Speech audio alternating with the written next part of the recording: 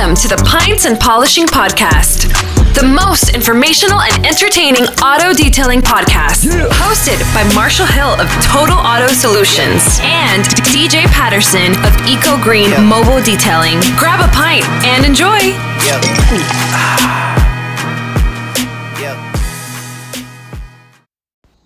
Hey detailers, welcome to the Pints and Polishing Podcast.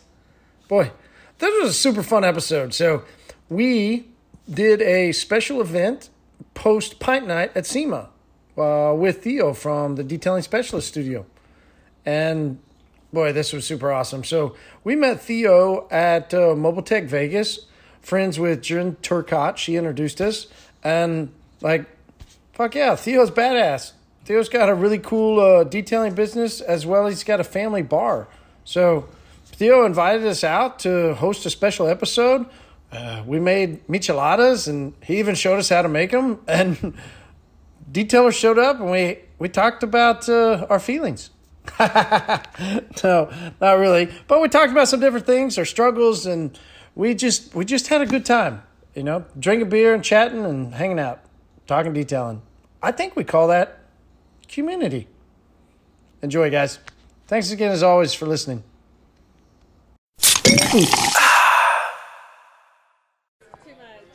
Aaron, do you want to list the topic for today? Yeah, I think she wants to. All right, well, we are live with Theo. Theo, please tell us about your bar. Tell us who you are. My name's Theodore Georges, owner of the Specialist Detail Studio. I also own Blue Hawk Tavern. This bar is about 10 years old. We built it from ground up, and it's a local bar that basically, nice, quiet place. Come back, kick, relax, good price food, good price bar. Drinks and good handles. Let's just put it that way. I'll stop it with the Shiner Bock. See that? You can't make fun of the Shiner Bock, Marty. You can't make fun of the Shiner. Shiner's good. Yeah, Shiner's good. What's your favorite beer overall? I think I like Worcestershire right now is what I'm liking. Who are you? Ronald from All-Star Mobile Auto Detailing, Boston base. Yeah, it's not a bad thing to be over here and at SEMA in Vegas. The weather's just a little bit better over here than over there. Just a little. Just a little, but I got Blue Moon. Starting things off with Blue Moon right now. Blue Moon's good? Blue Moon's good. What's your favorite beer, though, overall? Oh, come on, Ronald. Don't let me down. Favorite beer? I gotta say, it's weird. Oktoberfest has been my favorite lately. We're not friends anymore, Ronald. It's You good. answered wrong already. I lost a friend. You're supposed to say Coors, and he knows this. Well, it's only a Denver thing. Aaron Driesen with Auto Wash Co. out of Denver, Colorado. I'm drinking the Denver beer here, the Blue Moon. Favorite beer? I'm not a beer drinker. You guys know this. Give me bourbon any day of the week. Bourbon it is. Favorite bourbon. I'm still adventuring. It's whatever. Honestly, right now, my favorite bourbon is usually the one I've never had on the menu, because I'm just totally trying new stuff. What's in my cabinet at home? Makers. Marty loves Makers. On the rocks. Okay, hold on. What about High Spirits? Bring it to me. Let's try it. I like Four Roses. No, High Spirits there in Denver. I've not had it. Haven't been? No. Cody's been. DJ's been. That's our This is our next Denver experience. One of our favorite places to go. There you go. DJ absolutely loves going because DJ says no. He's does. calling you a liar. He usually gets invited to extracurricular activities. If anyone could see his face. I think with Cody that happened also.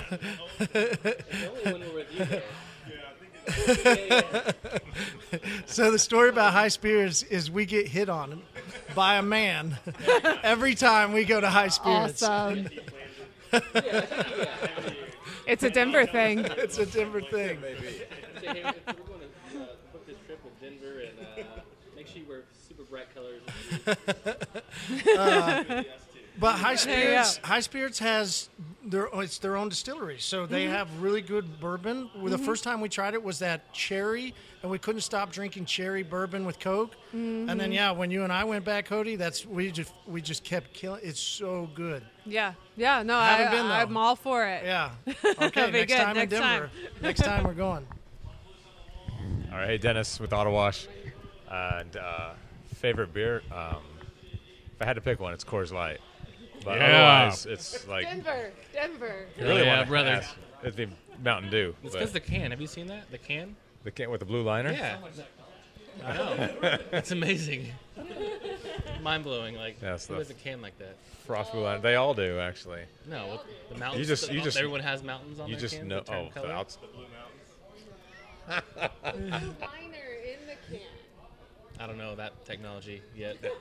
Enlighten me, Aaron. They all have got liners in them. They just Coors just told you about it, and they turned it blue. And their sales went up 6% in year one. They did that. You guys are killing me right now. People that think the beer's good because it has blue mountains. That's it. I don't That's it. think You know, it's good, Marshall. I know it's good. Okay. Rocky Mountain Melt Off. Yeah.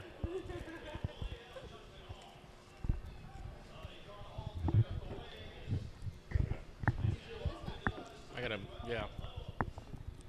DJ, why's your mouth full? A lot of protein in there? No. Should get a good protein? No. So Theo recommended these feta fries on that last episode, and they're really good actually. So Tell me about they're them. full of his fries. You got Theo's cheese in your mouth? I do. It's really good. When you dip the sauce in it. White creamy sauce. Yeah, no, she didn't give me the white creamy sauce. No white creamy sauce. Yeah, sorry. Oh. Well, you weren't here yet, so there's none made. That's right. I can go Here, to the Cody. kitchen real quick if you'd like.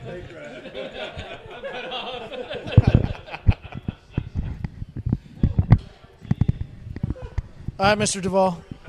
Hi, I'm Cody Duvall with Pier 1 Mobile Detail from Tulsa, Oklahoma, and I'm a fake beer drinker. I actually don't drink beer. I just drink it whenever Marty makes me. The Pints and Podcast. I'm here for work and play. I'm here doing a couple details for the show and mostly the party, but, it's Vegas. So. All right, so if beer's not your favorite, what's your go-to? What do you normally... Right now, I've been drinking the Deep Eddy's Lemonade and Sprite. It's actually my favorite. It's really light, tastes good. It's not summertime anymore, so I don't know if it's going to be able to... Deep Eddy's Lemonade and Sprite. Yep. It doesn't really taste like vodka. It's actually really good, though. All right, cool. Sheldon? I'm Sheldon Kay. I'm the executive show manager at Mobile Tech Expo, the mobile detailer show in Orlando and Vegas. Hanging out here locally, meeting some new people, having a good time. Favorite beer varies by season. Marty and I were just talking about pumpkin beer and kind of on the tail end of that, but Dogfish Head Pumpkin Ale is probably my favorite October beer. And I don't know that I've had Dogfish. you haven't had the I've not had the dog. pumpkin ale? Wait, ever? You never had Dogfish Head in general, or? I've had the IPA. Yeah, the 60-minute, or they have a 90-minute, or a 120-minute. So, it's, yeah. I just remember the Dogfish logo. Like, that's all I remember. Isn't it like a really bizarre logo, like the Dogfish brand, their logo, or their brand, like the bottle? It's like a fish has like a circle around it, and I think the thinking fish is biting. I No. forget. Yep. Okay. Yep. So that's your what's your all-time favorite? Bud Light, are you going to judge me? No. I like to hydrate while I drink all day. B before C. That's what we All right, so I would say my favorite all-time beer is actually a pumpkin ale. So my entry into craft beer, I stopped drinking for a while and didn't drink beer. But sitting down in a little restaurant we were trying, and it's funny, we were talking about cannabis a second ago. Yeah. So we were in Seattle, and we love to smoke cigars. And so we went and got cigars, and we were trying to walk around to find a place to drink a cigar. and it was so much easier to smoke pot. What did I say? Drink a cigar? We were trying to smoke a cigar and drink some beer, and it was so much easier to go around. You could literally, everybody was smoking pot on the street, but you couldn't smoke a cigar. We found one place that let us smoke a cigar, and they had Harlot's Harvest. Yeah, pumpkin ale, and that became my favorite all-time beer. I take one sip, and I was like, holy, what is this? And I was hooked after that, so yeah, it's really good. All right, Theo, we are very grateful for you letting us come out here and record this. We're going to try and chat a little bit about, we're going to ask a couple different questions. First, we wanted to talk about what's been the favorite thing that you've learned or favorite thing so far this week for SEMA. He missed that. Sorry. So my favorite thing for SEMA so far? Let's interview Siri. I don't know. I haven't really hit that point yet. No? You don't have a favorite? I don't have a favorite yet. Like, I've walked around and just kind of haven't really had anything stand out and really hit me yet. Hopefully tomorrow. Hopefully, yeah. Fingers crossed. Okay. Had fun last night, though, right? I did. Yeah. We were at Rennie's event, smoked some good cigars, drank a lot of beer. Had some Shiner Bock. That's right, you did. All right, sir. Well, Mr. Ronald? Favorite thing so far, I got to say the networking. You know, I was here last year. This is my second year in a row, overall second time to SEMA, and I love the networking. This year I did more networking, than last year.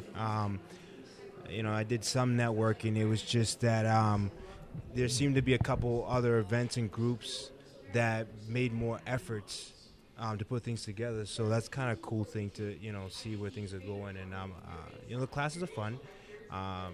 Dipped in a couple of those. And social media, a couple of those. So I really was able to... You taught the classes, Ronald, on social media? No, but maybe... You're pretty good. Maybe I could. What I learned, you know, I'm already doing some stuff on social media, and I was able to take what I'm doing and compare it to what they're saying, and I'm like, I don't think I'm too far off. There are a couple other things that you can implement, but content is just something. Don't stop doing it. If you're a business, have a profile on there on Instagram, Facebook, whatever one of those platforms. Put content. They say don't put too much content, just put a little bit, but stuff that's going to attract. I mean, I think at the end of the day, it's up to you what you put up there, but it's an area where it could grow brand awareness. You could probably get some customers out of it, but some of the business ones were pretty good too. So it's hard to say one thing, but I think I came in more focused on what I wanted to get, which was networking, a couple business, social media classes, and hang out. Yeah. So let's ask this question real quick, because you said they're telling you not to put as much stuff out. And there's other people that would say you want to put as much out as you can, right? You've got one thread that you're coming down when people are scrolling. You need to be on that thread as heavy as possible. What do you guys do? How many posts? What do you guys do? You do stories, you post. What do y'all got to do? So, like, I don't know if I want to give away the secret sauce, but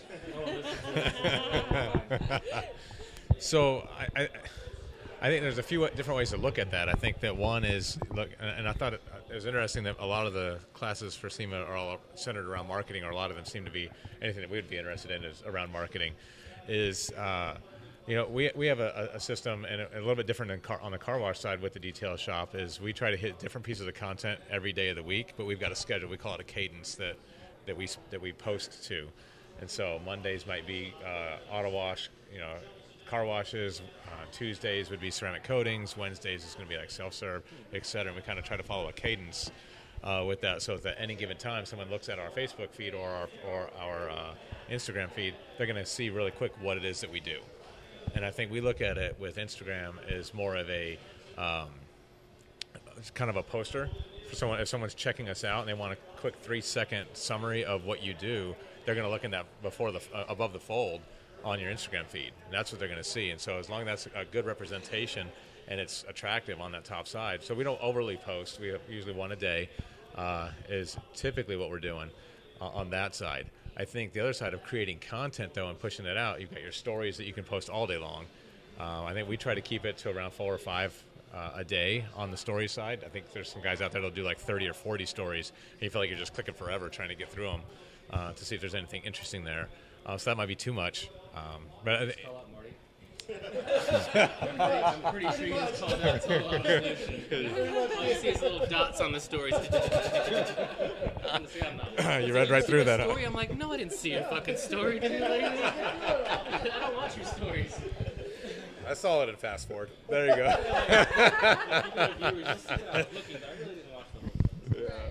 So I think you can create, if you're creating content, that's one way to do it. I think the other way to create content is, and it's a little bit different, is it's more about creating the content but using it for an ad strategy, not for a strictly posting on your Instagram feed strategy.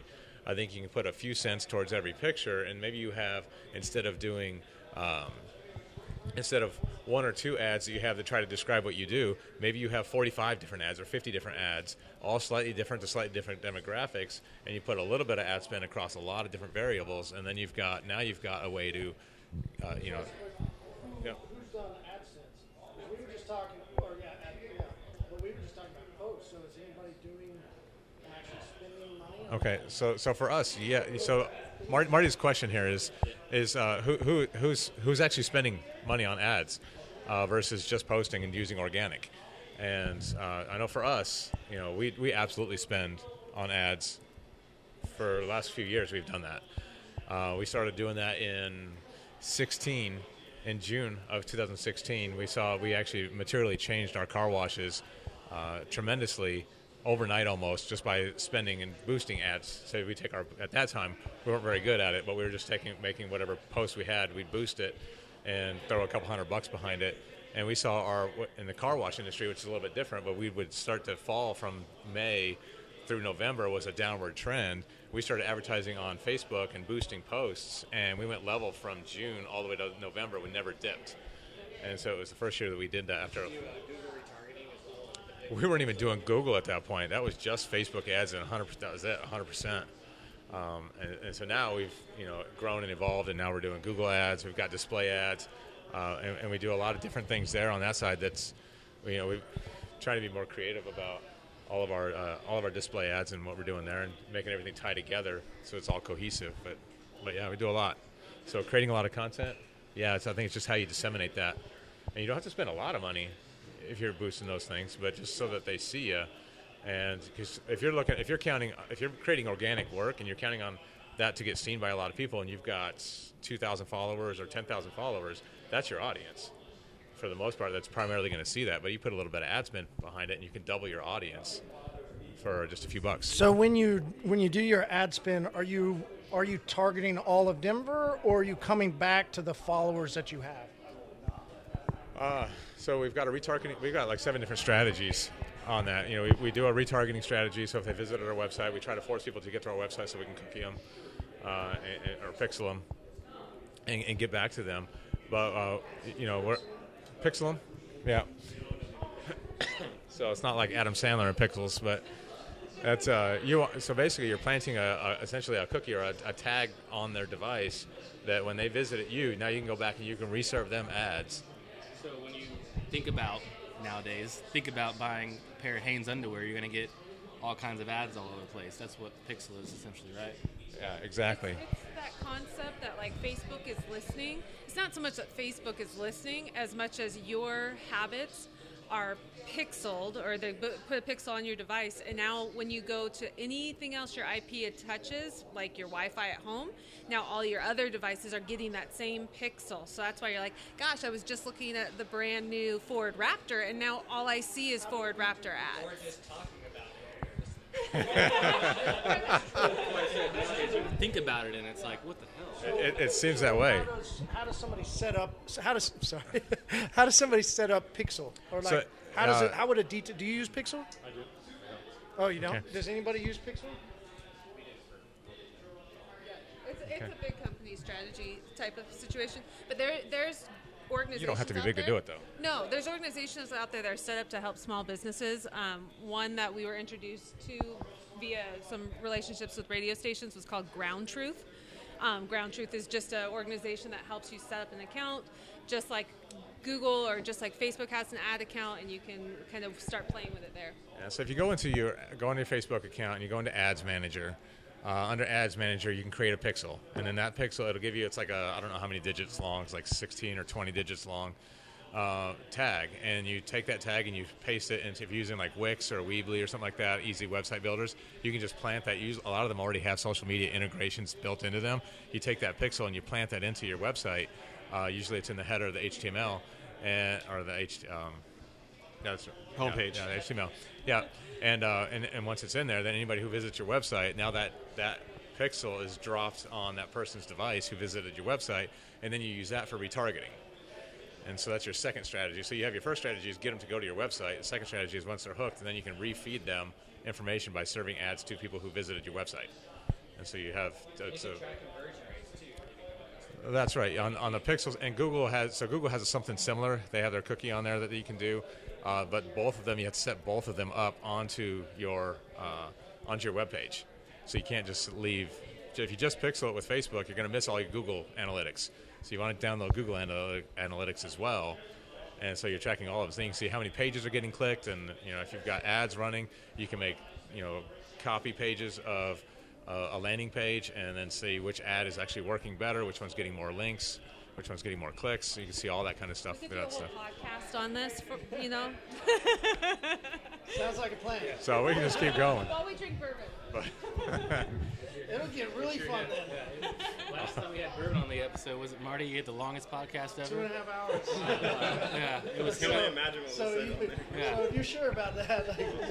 All right, so Theo, you grabbed the mic a second ago because when we started talking about how many posts and how to run Instagram, how do you do it? So I'm pretty religious of doing 3 posts a day, one in the morning, one in the afternoon, and one at night. I do relevant stuff on my story line.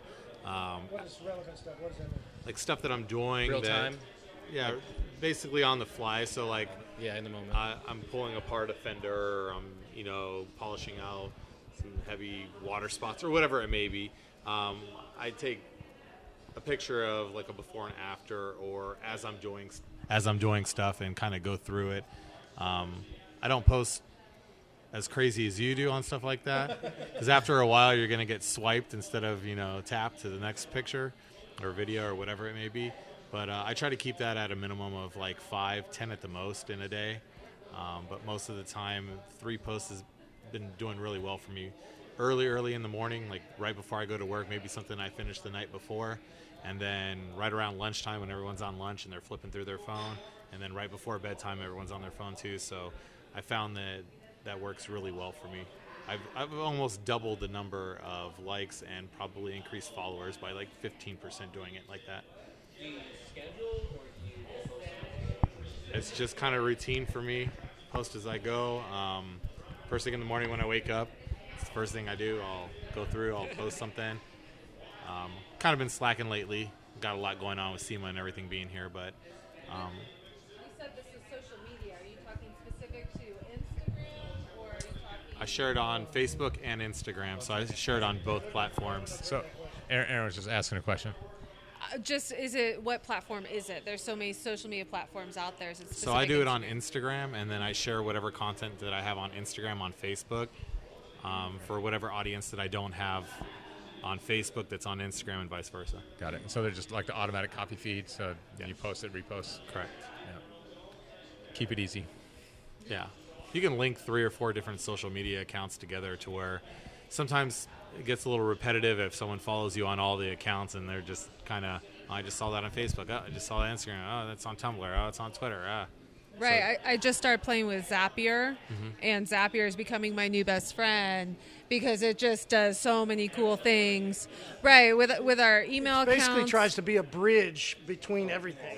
Correct. So I don't do Twitter personally, really, but if I can tag it into or attach it to another one of the platforms, now I'm doing Twitter. Look at that. Yeah. Works well.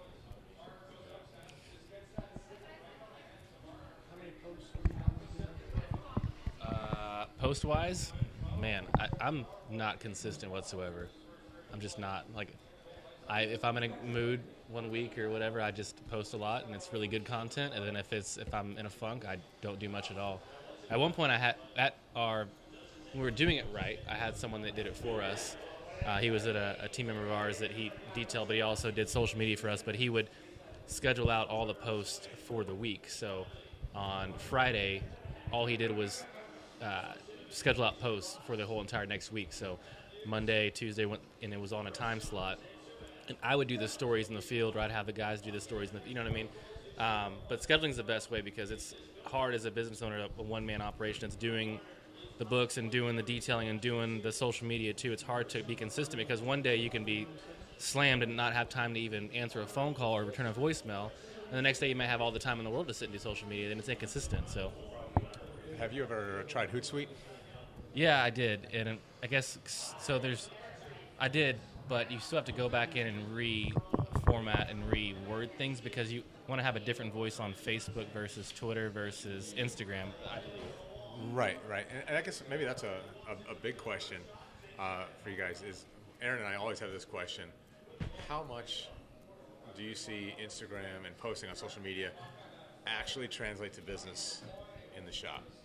So honestly, I don't like it, but we get more business off of Facebook, but I prefer the platform Instagram. We always get a much bigger ROI on our Facebook posts than we do on our Instagram. But Instagram is, to me, I thoroughly enjoy sitting on that platform over Facebook. It's just much more interactive. And how are you tracking conversions on that? You feel it. I don't have analytics for that at all. Okay. So you don't have people like sign up in advance. They don't buy anything online to come see you. No, you it's more like we did a post and now I just sold 15 gift cards, or I just, someone booked an appointment. Like that worked. Do you guys use a lot of landing pages? No. So we'll link different pages. So if we're promoting gift cards, we'll link that page. If we're promoting our ceramic coating services, we'll promote that page. So that's one thing that we've just started doing is really trying to create a lot more landing pages. And it's a lot more work on the front end because I feel like we're always doing it. We're creating a whole bunch of them. And it's might be 10 different copies of the same landing page with a different URL to it so that we can track who's getting what from what. And then we can check what's actually beneficial for us and where we can need to spend more of our time on, or what we need to spend more of our ad spend on, whether it's display ads or an Instagram swipe up or whatever it may be, to who's actually buying. Yeah. I still spend a lot of time doing the old school method of a lot of my business is word of mouth, and I can only handle so much work off of social media because social media is overwhelming for me sometimes. I'm still small. It's just me and my brother and another brother of mine working together. But I still use the old school method of going to places where I know that people are into cars or into that are going to want details. There's a lot of the car guys or the car world that I work in. Oh, they want the guys that I work around and a lot of my business people that I do business with. They want to be they want you to come spend personal time with them. They don't have a lot of time on the internet. Like car guys are in the body shop all day long. If they do see pictures, it's online, obviously. So when I do post pictures, it's showcasing the job that I did, for the biggest job of that month. I don't do every single job because I feel like people would get kind of burnt out on seeing the same thing over and over again. So when you do post certain things, they know it's like a big deal. And I mostly showcase things, and that seems to work out for me more than spinning repetitive posts and stuff like that. Yeah, so your business model is, I know it, so it's different than most because you deal with a lot of the car guys and a lot of you'll work on a car for a few days versus just a bunch of volume and so forth. So spending time on social media, posting work all the time, I feel like people would just get kind of burned out personally because I use my personal name more than I do my business. So your efforts are more well spent when you go out to those car shows, when you go out to the drag races, street race, all that stuff, and that's when And it really works because there could be a guy that they follow online all day, every day, they see his work. But then there's this guy that came up and talked to him, had a good conversation with him, and they're like, oh, I'm going to go use him because he talked to me personally and came to me. And that seems to work for me because there's a lot of guys that are big on social media from Oklahoma, and then you get to go and you can be someone like me and go and talk to them and just spend time with them, explain to them, be real with them, and they're like, all right, I want you to come do my job, no matter how big your social media is. That's kind of different from what everyone else does, I guess, but I didn't really grow up on the social media side of things, so I kind of lack on that part. One day when I have the manpower, I would love to spend the time to work on a social media platform, but it just doesn't work for me right now. So I think You said the key point there.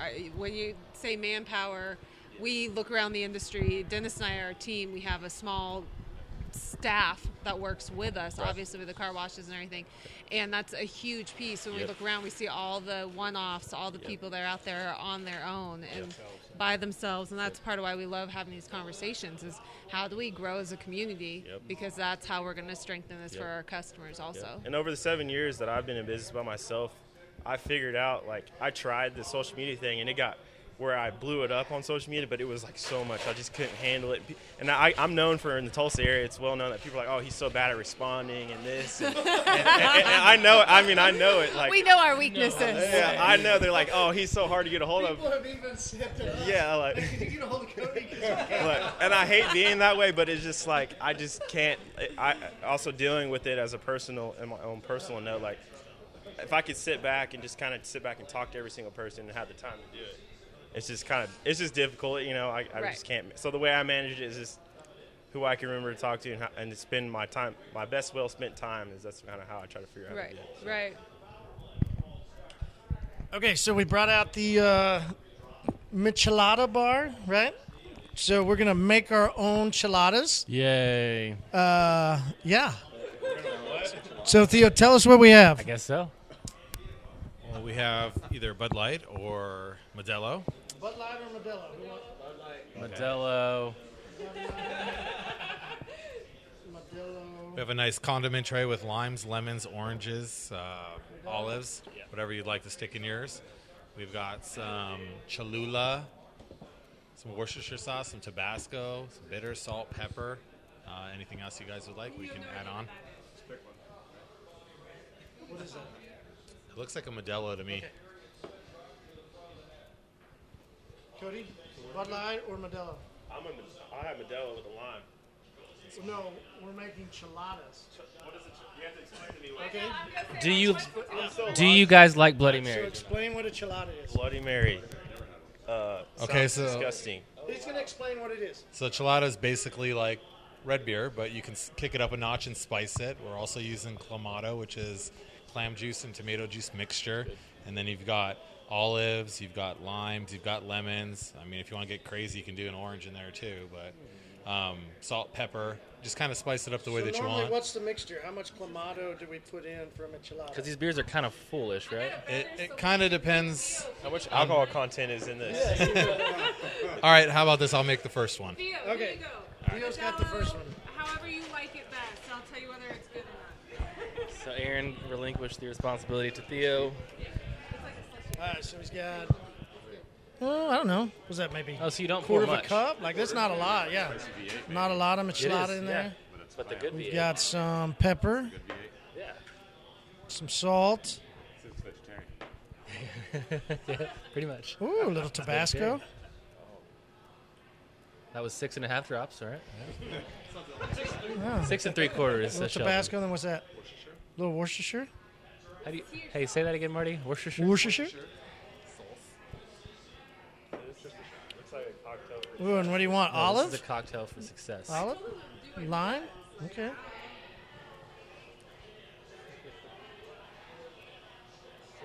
This is where it benefits to be a girl. Yeah. Yes, nicely done. Very well done. So it just makes it spicy. Yeah. Is there any more alcohol content to it, or is it just more? No, it's beer with flavor. All right, so we got some olives. I can't. Oh, you have to love it. It has to be your favorite beer of all time. It has to be her favorite beer. Well, she got it specially made, so yeah. What do you think? That's actually pretty good. All right. Winner, winner. We won one over, Theo. We won Good one job, over. Theo. It's not too spicy. That's pretty good. Awesome. Nicely done, Theo. Nicely done. Am I making another one? I'm gonna make mine. Bartending. You went from podcast to bartending. Yeah, right. Okay, so hop in, grab your Clamato, mix it up however you want.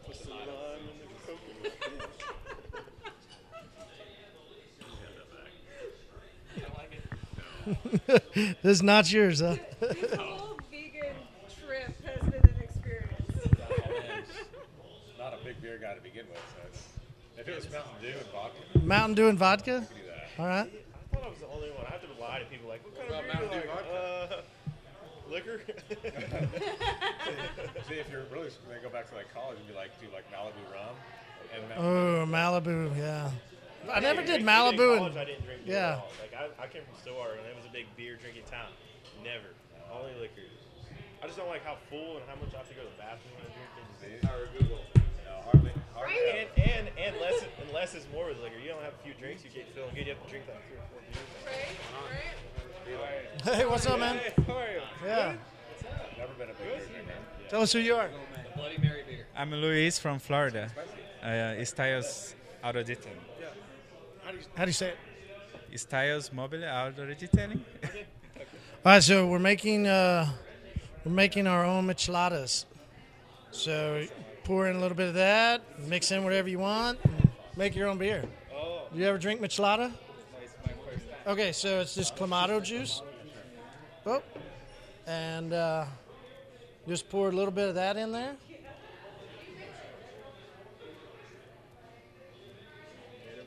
Yeah, if do you like tomato juice and stuff? No? Oh, you might not like this then. Do you like Cholula? Hot sauce? A little bit of maybe some Worcestershire sauce? Bitters. This is bitters. Oh, that's bitters. Don't put that in. All right, we're going to pause it while everybody makes their drink. All right, we are back. We have now made our micheladas. Is that how you say it? Michelada? Michelada? Like enchilada without the end. Ooh, I like it. All right, so let's say, how did you do? How do you like your michelada? It's nice. It's different, but it's nice. It's like salty, but I love it. You didn't make one, Theo. You just made it for others. Oh, that's Theo is true. Team Shiner. He is. He did make one, though. He didn't make yours? He made hers. Yeah. All right. What do you think of yours? What'd you put in it? Did, quite a bit of Clamato. I'm really heavy on the Worcestershire, and I love the drink because personally, Bloody Mary in the morning is amazing. And every morning, right? Yeah, every morning. Yeah. We all do that, right? Yes, right? absolutely. Right. You're safe here. And this is just like the breakfast beer, so it's refreshing any time of the Waffles, day. syrup, But Clamato, cures hangovers, and it's just amazing for you in general. It's vegan too, right? That's exactly why I drink it. I mean, that's the sole purpose. I want to get a Clamato beer after being hungover all night. It's not your first thought in the morning, Cody, to get a Clamato? No, I just sleep in. You hear about the IVs they have that you can take here in Vegas? Yeah. How did you do an IV in Vegas? I did not do an IV. I just slept all night. Had a hangover all day long. You should have did the IV, and you'd be okay right now. Drink a lot of water.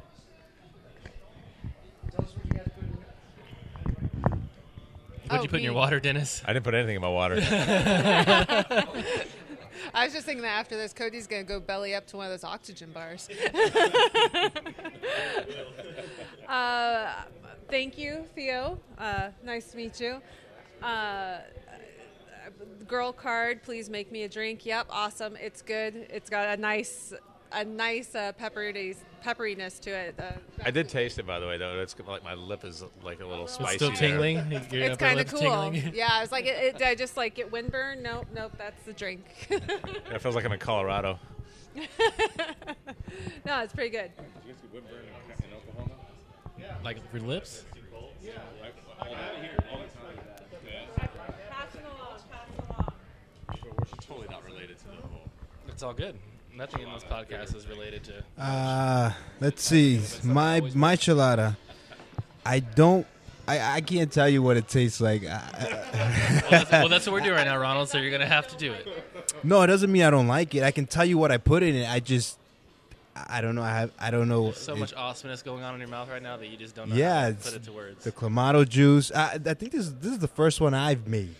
I didn't even recall even having one before, so this might be my first one. And I don't know. I'll tell you when the cup is done. But it's got some Clamato, Worcestershire sauce, Tabasco. We got some olives and a lime. Yeah, it's going down pretty good. Couple sips in. Let's go. Yeah, I did mine. I think that extra little bit of hot sauce at the end was Yeah, kicked it up really nice. All right, so one of the questions we've asked at some recent events that we've been out doing, we did a really cool video series in Richmond, and we were at Flawless Finish and had a couple guys there, and we asked the question of what do you think the biggest struggle is for you in the industry?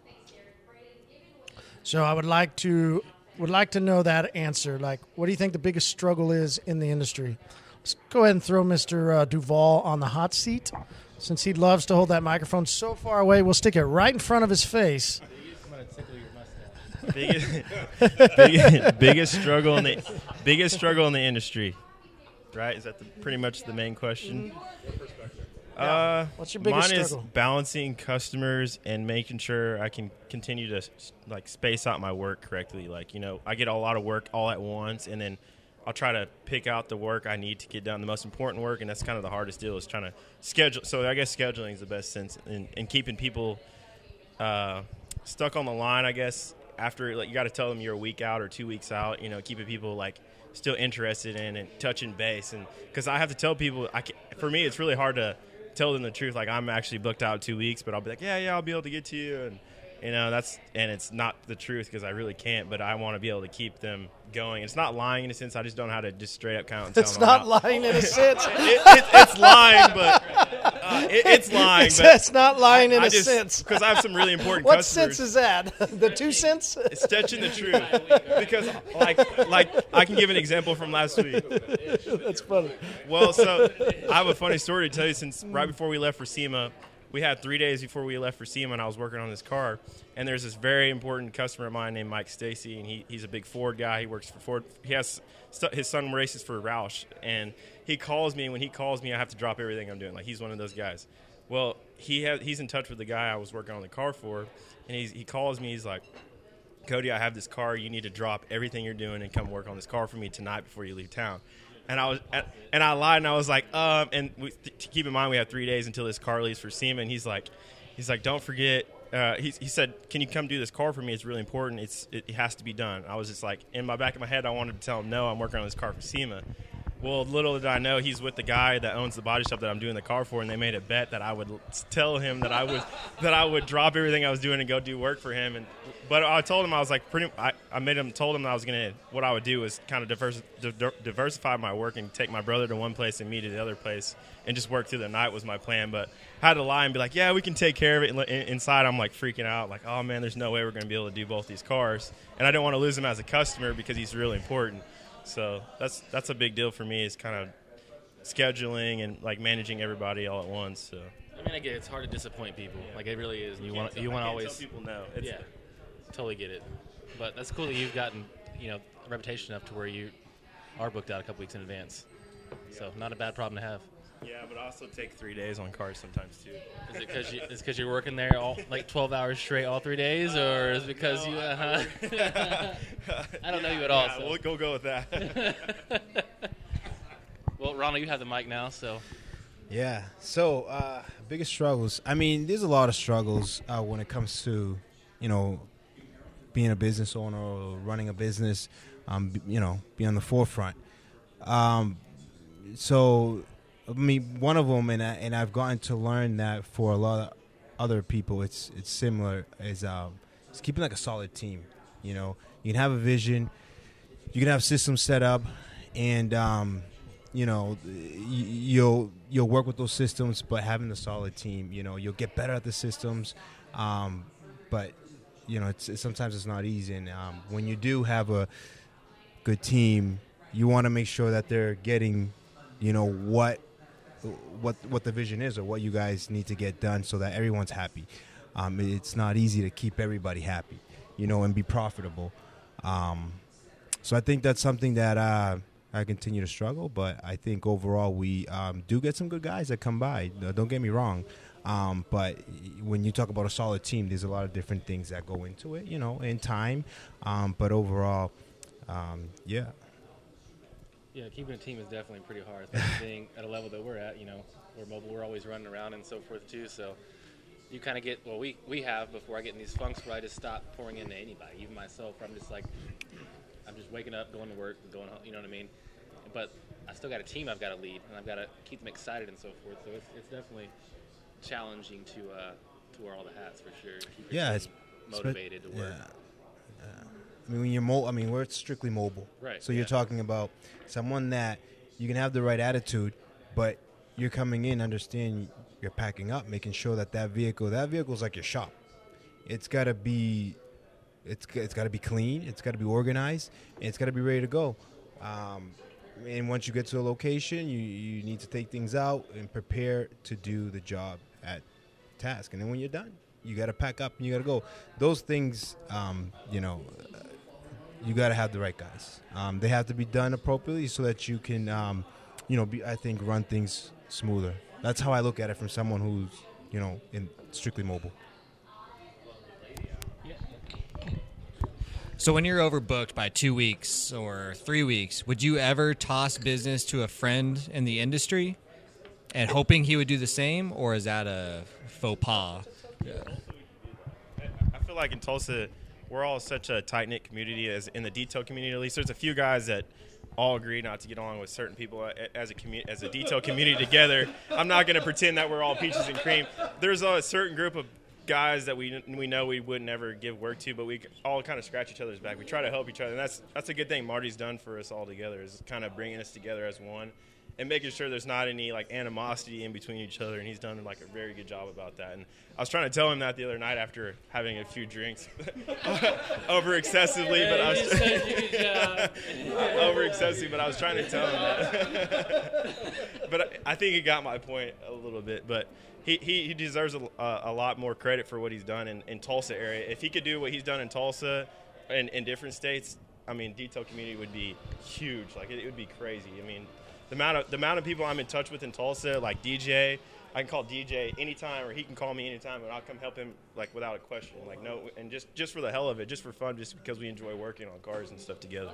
So yeah, it is awesome, and but no, yeah, we do. I've tossed some work up. And it's return. It's happened. And the people who it's happened with, one of the guys who I first gave business to, I met him out in, I think it was Mobile Tech. And he was from Massachusetts, saw his tag. And, I figured if I'm there, they're from Massachusetts, they're there as well. We got to be doing something right. Started talking to him a little bit and build a little network with him, and he's a cool guy. He's giving me some work, I give him some work, and we've done a project together at a convention center, and look at that, So not afraid of it. I think that's where a lot of us should be at, and you see it. It's a little bit out there, but that's community right there. Yeah, community. Community. Nicely done.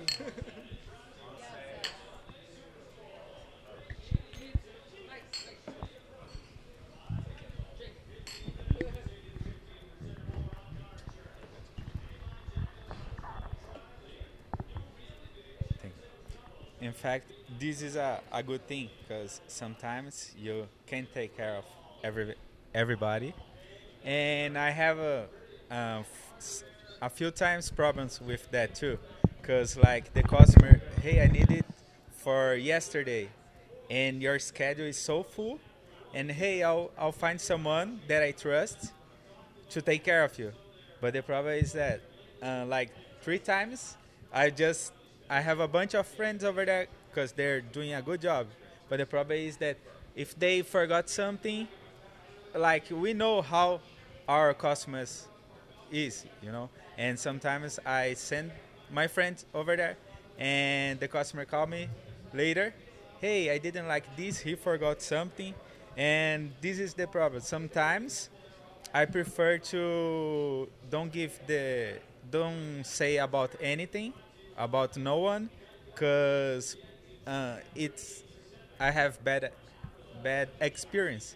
So sometimes, oh, sorry, I couldn't do that. Can you wait for a little bit? If not, I'm sorry, because sometimes you always do your best and you want to help your friend. But I don't know if sometimes his schedule is like full too, and he's doing this just for helping me. But sometimes it's better don't do it than do a bad job or give it to someone who will do a bad job, and then this is worse for you. You know, for this sometimes we need to think. These customers will like the job from my friend, or it's gonna be a trouble for me. You know, so sometimes we just need to stop and think about it too.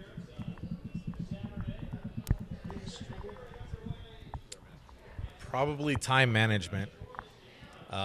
Most of the time it's kind of out of my control because I do have a lot of outside vendors that I use for like my window tint and my clear bra. And sometimes I have a very tight time frame, which they end up using most of my time frame. So full correction and coating in 6 hours is always fun to do. But usually time management is my biggest enemy. That's what I probably have the biggest problem with right now. All right, so then what is the most exciting thing that you think of going on in our industry? All right, so we did our biggest struggle. Then what's the most exciting thing that you think that's happening in our industry? I think is that when the customer is getting more interested about how the things work, you know, they're not just paying for your job, but like, hey, I need this on my car, and what kind of product are you using? And he asked for the process. Hey, are you going to do the clay bar, and what kind of wax and everything? Because I think I feel bad when like the customer asks me to do a job, and I'll do my best. I look for all sides, put light on it and everything, and when I deliver the car and the customer says, oh, is that okay? And he didn't look at the car. No. It's so sad. I spent like 4 hours, 5 hours doing this, and you didn't look. You know, if I just wash and do a spray wax on it, it's gonna be the same. So the nicest thing for me is when the customer is really interested about it, and you explain the things for him, and he like kind of know what you're talking about.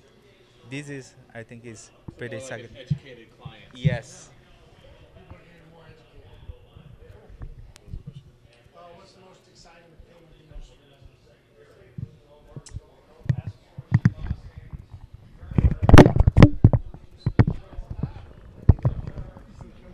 DJ's dropping the mic. I think I might make this one short.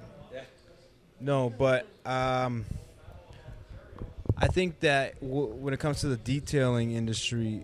So the question was, what's the most exciting thing at the show? Is that right? Yeah. What's the most exciting thing? In the industry. Most exciting thing in the industry. It's getting, I guess, closer to more of a profession. You know, and that's a good thing, as we know where detailing has been at for a while, and how it's been looked at, you know, and things like that. But I think it's moving in that direction where people are feeling that they need to, that it's worth it to put money into this. And slowly but surely they're getting around to that. There's different levels that this is being done at, so it makes total sense to be paying X dollars for it. I feel that more people are getting hip to that idea. So as long as we continue to do what we're doing in the industry with offering educational stuff and having a guidance and a path, I think we're on the right track here.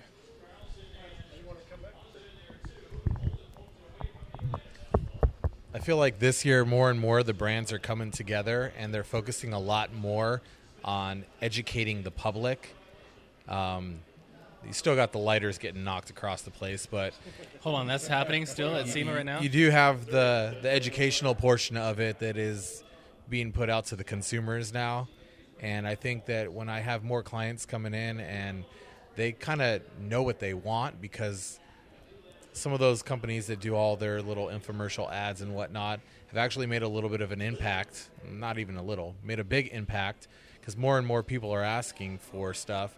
And they're going online, they're doing the research, they're educating themselves, and it seems like a lot of the bigger brands that are out are starting to put out information out there for the people to come in and ask the right questions and know what they want, not kind of, oh, I want a ceramic coating.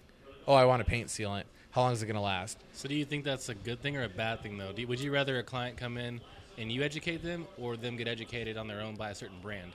Because then you got to combat, if they have a brand that you're not using specifically and you don't like it at all, it sucks, it's crap. Now you got to combat the fact that they want to come to you for a coating, but they only want you to use this, and you don't like it because you know for sure it's not your thing. I'd still rather have them educated. Yeah. You really would? I would, yeah. I agree with that too. Because people don't have the concept. They think that it's like a bulletproof product that's on their vehicle. No, exactly. No, he's Hold right. on, yeah. He is right. But a lot of that's he from the is right. brand marketing, though. A lot, right? But that's why they started coming in that way, because they were so. You said like even the cigarette light, like that's the way they market it. Yeah, but how many people go around knocking cigarette lighters on their vehicle? At first, a lot. Well, I get a lot of customers that, I don't know. I feel much more at ease speaking to a client that is somewhat educated on what I'm about to do to their car, especially because I have pretty high ticket prices in my shop. I'm not going to say that I'm the cheapest in town, but I definitely offer a little bit more of an elite service, I believe, and people that educate themselves on the product and the techniques that I use do understand that. So they're willing to actually spend a little extra money to go with someone that, one, is going to educate them further than what they've already educated themselves. on the flip side of that, though, I agree with you 100% all the way. I'm on the same page as you, but on 99.9. I agree with you 99%. But on the flip side of having the customers that are educated, they think they know more than what you know because they read something online. So after you do their vehicle and when they get home and they don't take care of their vehicle, or it's not beating up or doing whatever they think, then you're wrong. It's your fault. True, but not true, because that's when you talk them into your maintenance service plan. There you go. And they come in and visit you every 6 months, and guess what? You've gained a loyal client out of people, it. They expect way more than what it really is. There's people that are so educated, but they're uneducated because they've seen this video, and I've seen the hype videos on YouTube. I've seen it doing this, but my car isn't doing that. Well, you should be able to weed those clients out. Yeah, I get some of those guys them. though. I still get some of those guys, even because they're car guys, they think they know everything. You know, I still get that.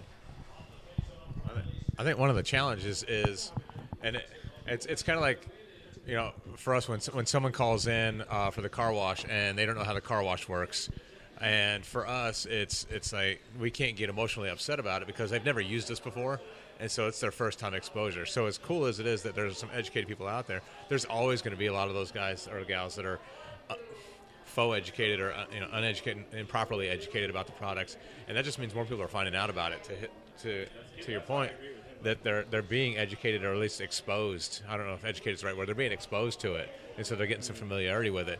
But that means that you're just going to get more and more of the what we would look at as experienced people, what we think are silly questions or idiotic questions, when really they're just novice and they're just barely breaking in and trying to understand that stuff. And so I think the biggest thing on that side, as exciting as it is just to not being emotionally responsive to them. That they're not dumb. They really don't know, and there's just 10 times more people now that are starting to be exposed to that. Yeah. Do you think it's easier to sell to a customer that is uneducated, sell a ceramic coating to a customer that's uneducated, or sell to a customer that's educated about ceramic coating? One more time. The question is, do I think it's easier to sell to a ceramic coating to a customer that's uneducated, or to a customer that's uneducated about ceramic, like a proper ceramic coating? So that you have the customers that are, I would never spend that much money on a detail just for this and that, and then you have your customers that they know about it. I mean, you just kind of go with it. I think there's different levels. So misinformed, right? So let's say that if they're misinformed and they come in, or if they're informed well and come in. If they're informed well and they're coming in, that's easy, right? That's you're not having to answer a lot of questions. You're just asking, well, you know, why do you use the coating that you use? You know, if we're with GT Quartz or we've got titanium or whatever it is, then you know that's you're just explaining a little bit of information. But again, selling's not telling, so you need to ask more questions. And so if we're just asking more questions when they come in, if they're misinformed, it's easier to lead them where you want to go by asking them questions, because you already know the answers to, they don't, and you can lead them down that road. You know, it's, you know, the simple things of, even if they're misinformed, they think the ceramic coating is bulletproof, and you start off with at the very first. Remember, I think in sales, one of the biggest things that you can always do, and this is just like mutual funds or anything else, it's building knowledge gap. And then you become the expert, and expert doesn't mean that you're like the world-renowned expert. It just means that you know more than they do.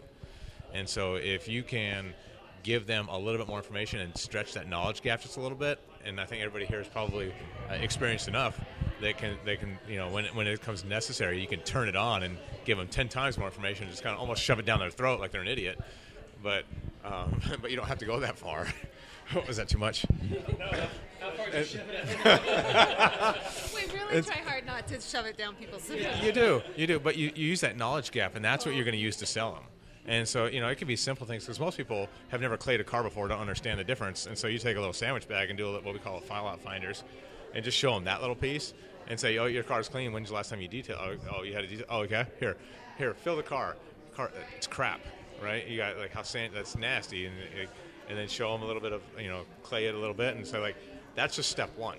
Okay, so preparation. And then you're just building knowledge gap. And those are little pieces there. And especially for like someone like yourself that's in front of people all the time and not doing it on the internet or whatever, but you're literally in front of somebody showing them or talking to them. Is you can go out and you can touch their car. If you're at a car show, you can go out and check someone's paint at a Cars and Coffee or something like that, and kind of harder guys to flip. The guys that I've been detailing my car with Carnauba wax for 10, 15 years. This works perfectly, and it's been harder to in my sense, tell people than show them. I'd rather show them than tell them in some sense sometimes, because there's hard-headed car guys out there that they just don't understand. They just won't really come around with it. I think the easiest way to that is just move on to the next one. You can't win them all, right? You can't fight them. I mean, you could try to drag them to the feeding well, but they're not. Yeah, I mean, I'm at every big car. I'm a car guy. Most of us are car guys, but I'm actually in the events that I cater to. So the people that I cater to, I race in the events that they're at, so they know me. Car shows that I go to, I put my cars in the car show and stuff like that. That's kind of where I target. Okay, so do you think that you're going to do something different for that group? Because it sounds like you don't mind doing stuff with that group, yeah.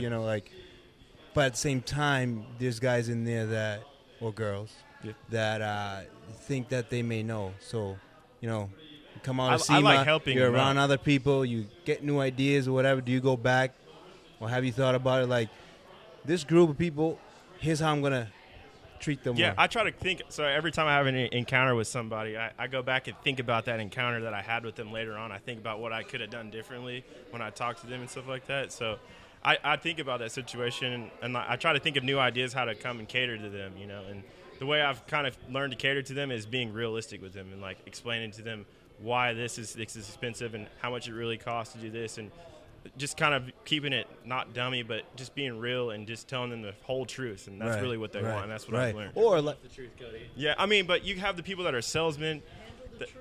There's people that'll just sell. They'll tell you all this stuff, and they'll be listening to you. They're like, and they have no idea what you're talking about. And and you can kind of sense the conversation with someone when they start to realize they don't know what you're talking about anymore. So then I kind of go back to what they know. Hey. Talking about swirls and scratches and shiny and slickness, stuff like that. If that that works for you, a little bit. That's fine. Or, like you said, you can just move on. yeah, I could. But I really truly care about my car community too. Yeah. So that's different. So moving on to your thing, what is your favorite thing in the industry? Ronald, favorite thing in the industry. Oh shit! Yeah, we went way off. Favorite thing in the industry? I answered that one, huh? Yes, I think you did. Yeah. No. I just wanted to mention that. So I'll play with that one. He's the one who started that. Favorite thing in the industry kind of plays off of that, because Dennis and I obviously have a different perspective from the car wash world. And being here at SEMA just kind of brings it in to the forefront again, and that's the idea behind technology. Sitting at Rupez's booth yesterday and seeing some of the super cool stuff. Dylan Von Kleitz was showing us some of the new compounds, some of the one-steps that they have. They actually have a one-step with fillers and silicone dioxide built into it, so you can do express detailing with a 1-year ceramic coating on it. What? And it's in the same, blue, green, yellow, white system that they have now across all the Rupes work. For us, that goes back to my challenge. Standard operating procedures is my challenge with a staff. But the technology that we have out there is great. And I think what you guys are talking about and the customers becoming more educated is, have you looked at the handbook for a Tesla or any other new car talking about don't take your car through tunnel washes, don't do this, don't do that. Customers are starting to ask the questions themselves because the car manufacturers have paired up with like the International Car Washing Association, have paired up with groups like SEMA and start saying, how do we tell the consumers to look at this differently? So I think our customers are being encouraged because of what the industry is doing across all avenues that we all work with. And they're saying, wait a minute, how should I look at this different? I just invested in this new vehicle. It's a new piece of technology. How do I need to treat it different from the like 1972 Pinto that, you know, grandma had or whatever? Or Marcel, one of our employees. It's the best car ever. With you guys speaking on that side, on the car wash side, with you guys having a detail shop and the car wash side, do you guys have brushless and brush car wash? How do you guys do that? How do you like stab me in my heart? Stiff arm. I'm watching football right here and right here.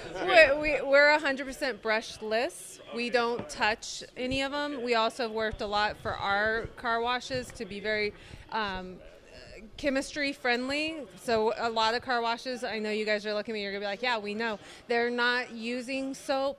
Wax isn't really wax, right? There's a lot of misconceptions. We do ours very, very differently. Everything's between a 5 and a 12 pH. We're very safe. See more of you guys in the Midwest. Yeah, everything's actually a soap with detergents. We're working on it. We're working on that expansion. They're gonna come buy EcoGreen. I'm gonna work for Auto Wash. We got to figure out that mobile detailing side eventually. I got you. So you know. I was just going to say, you mentioned the brushes, and like scratch is a bad name. So, you know, in our family, it's just, you just don't do it. And so no brushes. Our kids, 10 and 12, point out every micro scratch when we drive down the road. Oh, yeah. Yeah, my kids are trained too, yeah. Yeah, that's pretty awesome. So, I think exciting-wise, I think it's exciting that there's this much conversation about it.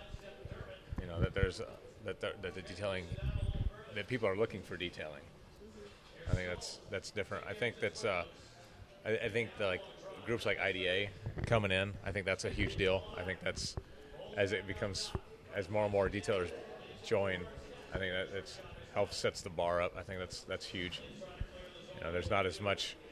I think the thing that everyone struggles with the most probably is just the misinformation on detailing from the hucksters and the people who are just trying to make a quick buck out of their van, and they're here for a town for a week and then they're gone to the next town and don't really care about reputation. I think that's the other side of it is probably professionalism, and seeing more detailers become more professional because they're seen all the time on Instagram, and you can only take it so much. That's so true. So I'm glad you brought the IDA, because that was my answer. Is most exciting thing is the IDA now, and I have a story to kind of talk about that, which happened recently, which is really cool. So there was this writer for the New York Times, and her kid deals with car sickness. So every time they go on a road trip, the kid always vomits in the vehicle. So she's like, you know what, this will be a great story to write about in the New York Times, in the children's section or whatever section that's going to be written in. So she called around a bunch of people, a bunch of different detailers in New York, and they all gave her different answers, and it's just muddy. So she goes, you know what, I'm going to go to the association. And she found the IDA, which is the International Detailing Association, reached out to the board, to the offices. They reached out to a few of us. I agreed to write their article with her. I talked to her on the phone for 30 minutes, answered all of her questions, and now the IDA is going to be in the New York Times. That's just really cool that the IDA has developed such a backing for detailers to provide some credibility to detailers, just like any other association would. And it's just giving validity to who we are and the hard work that we all do each day. So to be reached out by that was huge. Me, honestly, it was awesome because I got to talk to her. That was pretty cool. It wasn't even a bucket list, but that's pretty awesome, right? So just to know that that's how they found us, was through the IDA. it just validates all the work that I do behind the scenes and everyone else on the board too. So, and even the volunteers that are on the committees that are volunteering too. So, yeah.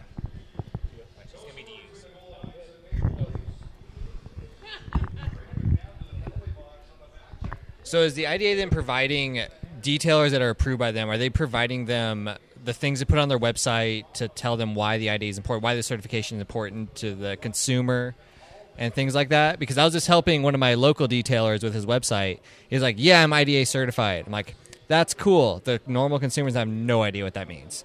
And I feel a great thing for the next president. Yeah, it does sound like a good thing. That I definitely. So what if only there was an IDA board member here with us to pass this on. I'll let him know. And I'll probably email him. Soon to be president. I'll email him right now and let him know to put that on their list of things. But yeah, there should be a whole toolkit that you provide to your certified detailers to tell them or help them inform their. I think in 2020 that'll probably happen. All right, yeah, love it. Saying. That's a great idea, Sheldon. That's an awesome idea. It is. The name itself, IDA, International Detailers Association, has a pretty big name behind it. Well, it actually is international. I mean, we're in several different countries. Yeah. The president, Jonathan, went out to Waxstock and to Europe and got to go and help with the testings out there and have an international presence. So it's cool to see. I think some of the story, and I wasn't on the IDA board at all when this all came about, but they named themselves international before they even had international presence whatsoever.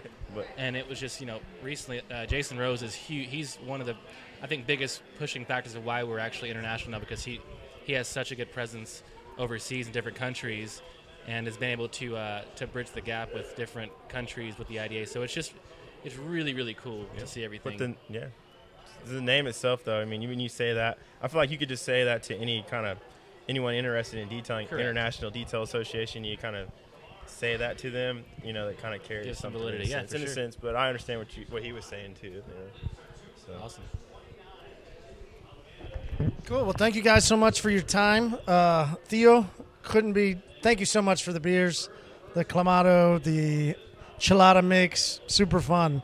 Let's go around and tell people your social handles, tell them where people find you. You could find me on the Instagram. Right now, just Instagram. It's at Styles Mobile Auto Detailing.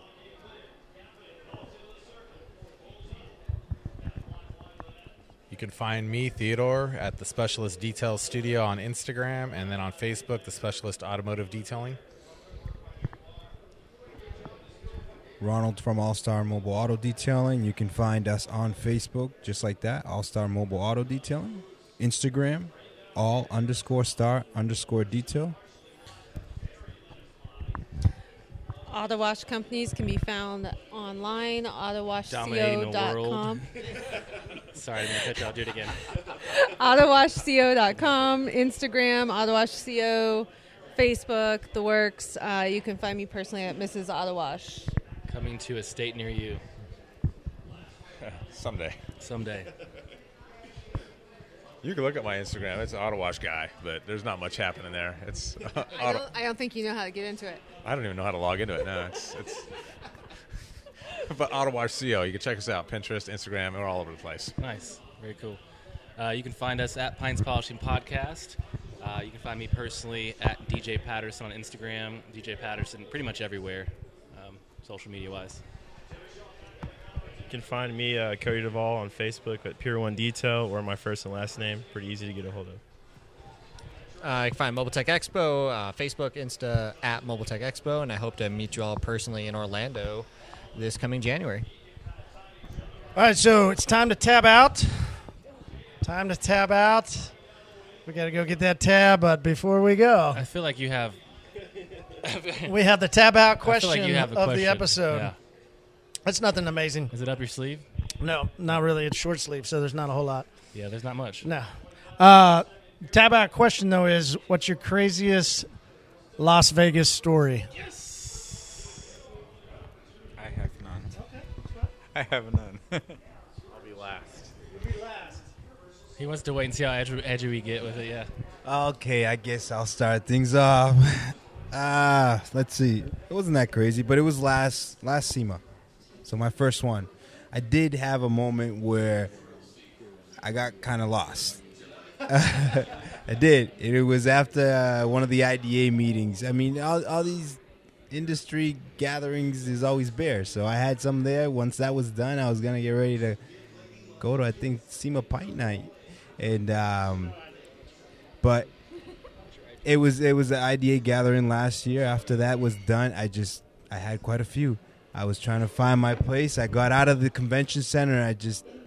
I don't know, trying to locate someone, calling them, and just at that point, I just had too much. And I got lost last year. I'm a UNLV rebel. Go Rebels. What happens in Vegas stays in Vegas. Dang. Oh, nicely done, I haven't been in Marty. Vegas in 14 years. She's just joking. She doesn't have any fun stories.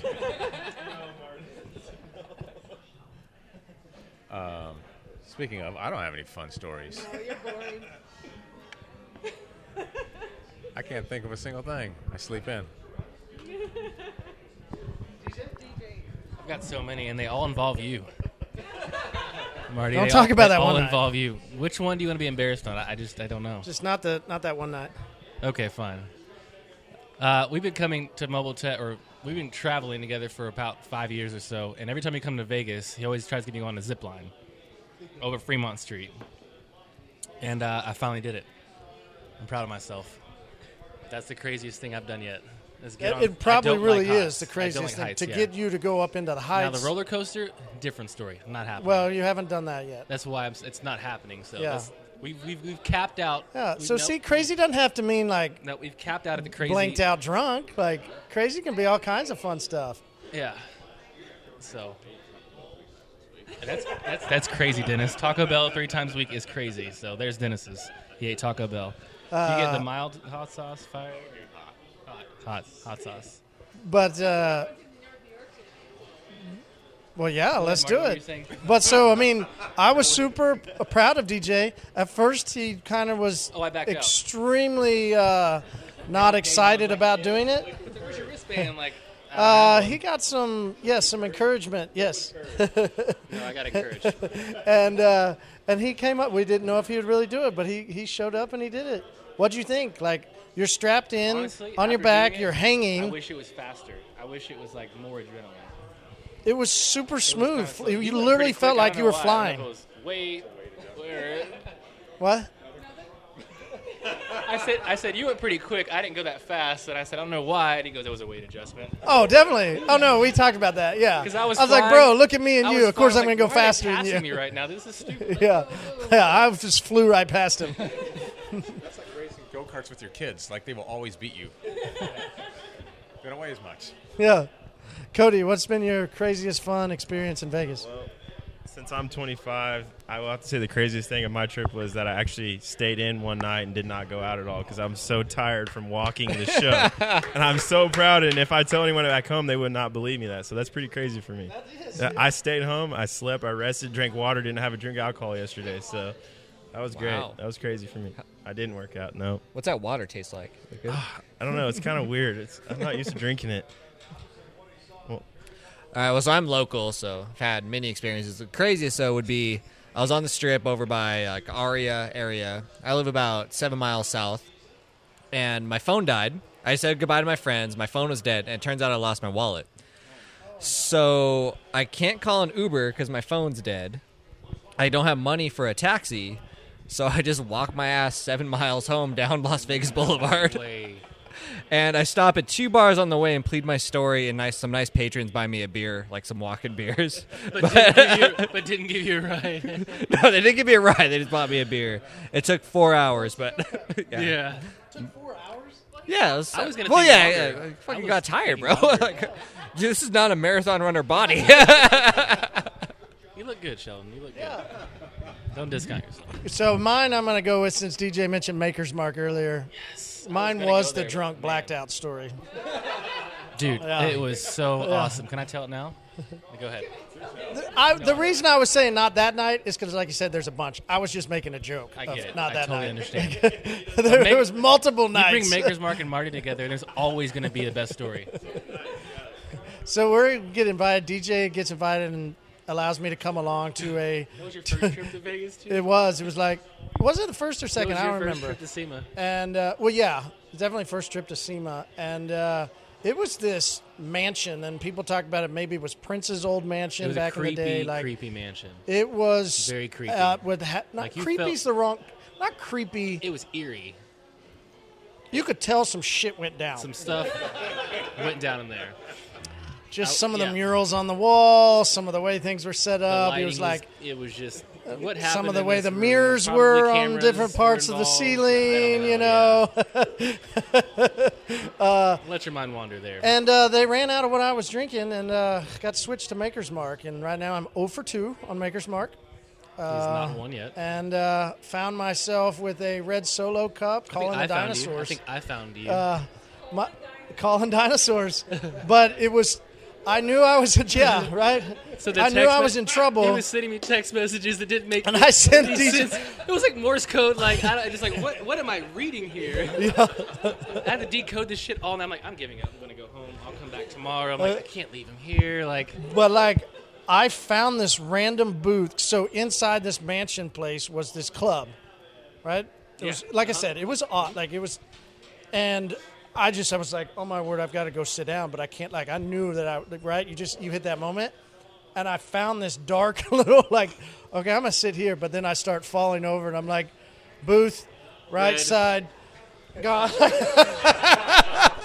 It did not say booth or right side. It might have something said, like. Look at you guys there. I was trying to get anything out because I knew I was fading fast. And I was like, I just got to let. He finally, I don't know how long I was at, but he finally finds me. Comes and checks on me multiple times through the night. Decode it again. Went and drink some more. Okay, let me try to figure this out. The more I drink might help, but he eventually found me. I eventually found you. Dragged me out at the end of the night. So that's the craziest for me. I won't tell you what happened afterwards. I won't tell you what happened after. You were blacked out, so you don't remember. Oh really? A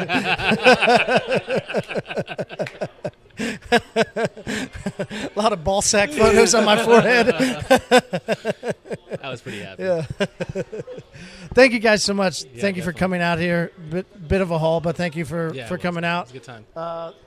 Theo has gone to, since it was tab out, I guess he went to go tab out. He went and tabbed out. But had a great time with you guys. Thank you again so much. You can find us at Total Auto Solutions or at Pints Polishing Podcast, or send me a text message, 918-800-1188. And Theo, thank you again, man. You're very welcome. Really. Thanks, Theo. I appreciate it, man. For a final community. Everyone clink. Community for keto. Appreciate you guys. Thanks, man. Oh, what a fun time at Pint Night. Phew. I'll tell you, that Hefeweizen is just amazing at the Gordon Biersch Brewery. Well, Pint Night's over. You know what's next. That's Mobile Tech Pint Night. All right. Looking forward to a really, really good community event? Yep. Cheers. We are doing a community all the whole show's welcome right after the show's over on Friday of Mobile Tech Expo Orlando. Everybody's going to walk out to free beer by the pool, courtesy of Community. Super fun, ready to do that, so stay tuned. We'll tell you more about the community event coming up at Mobile Tech Expo.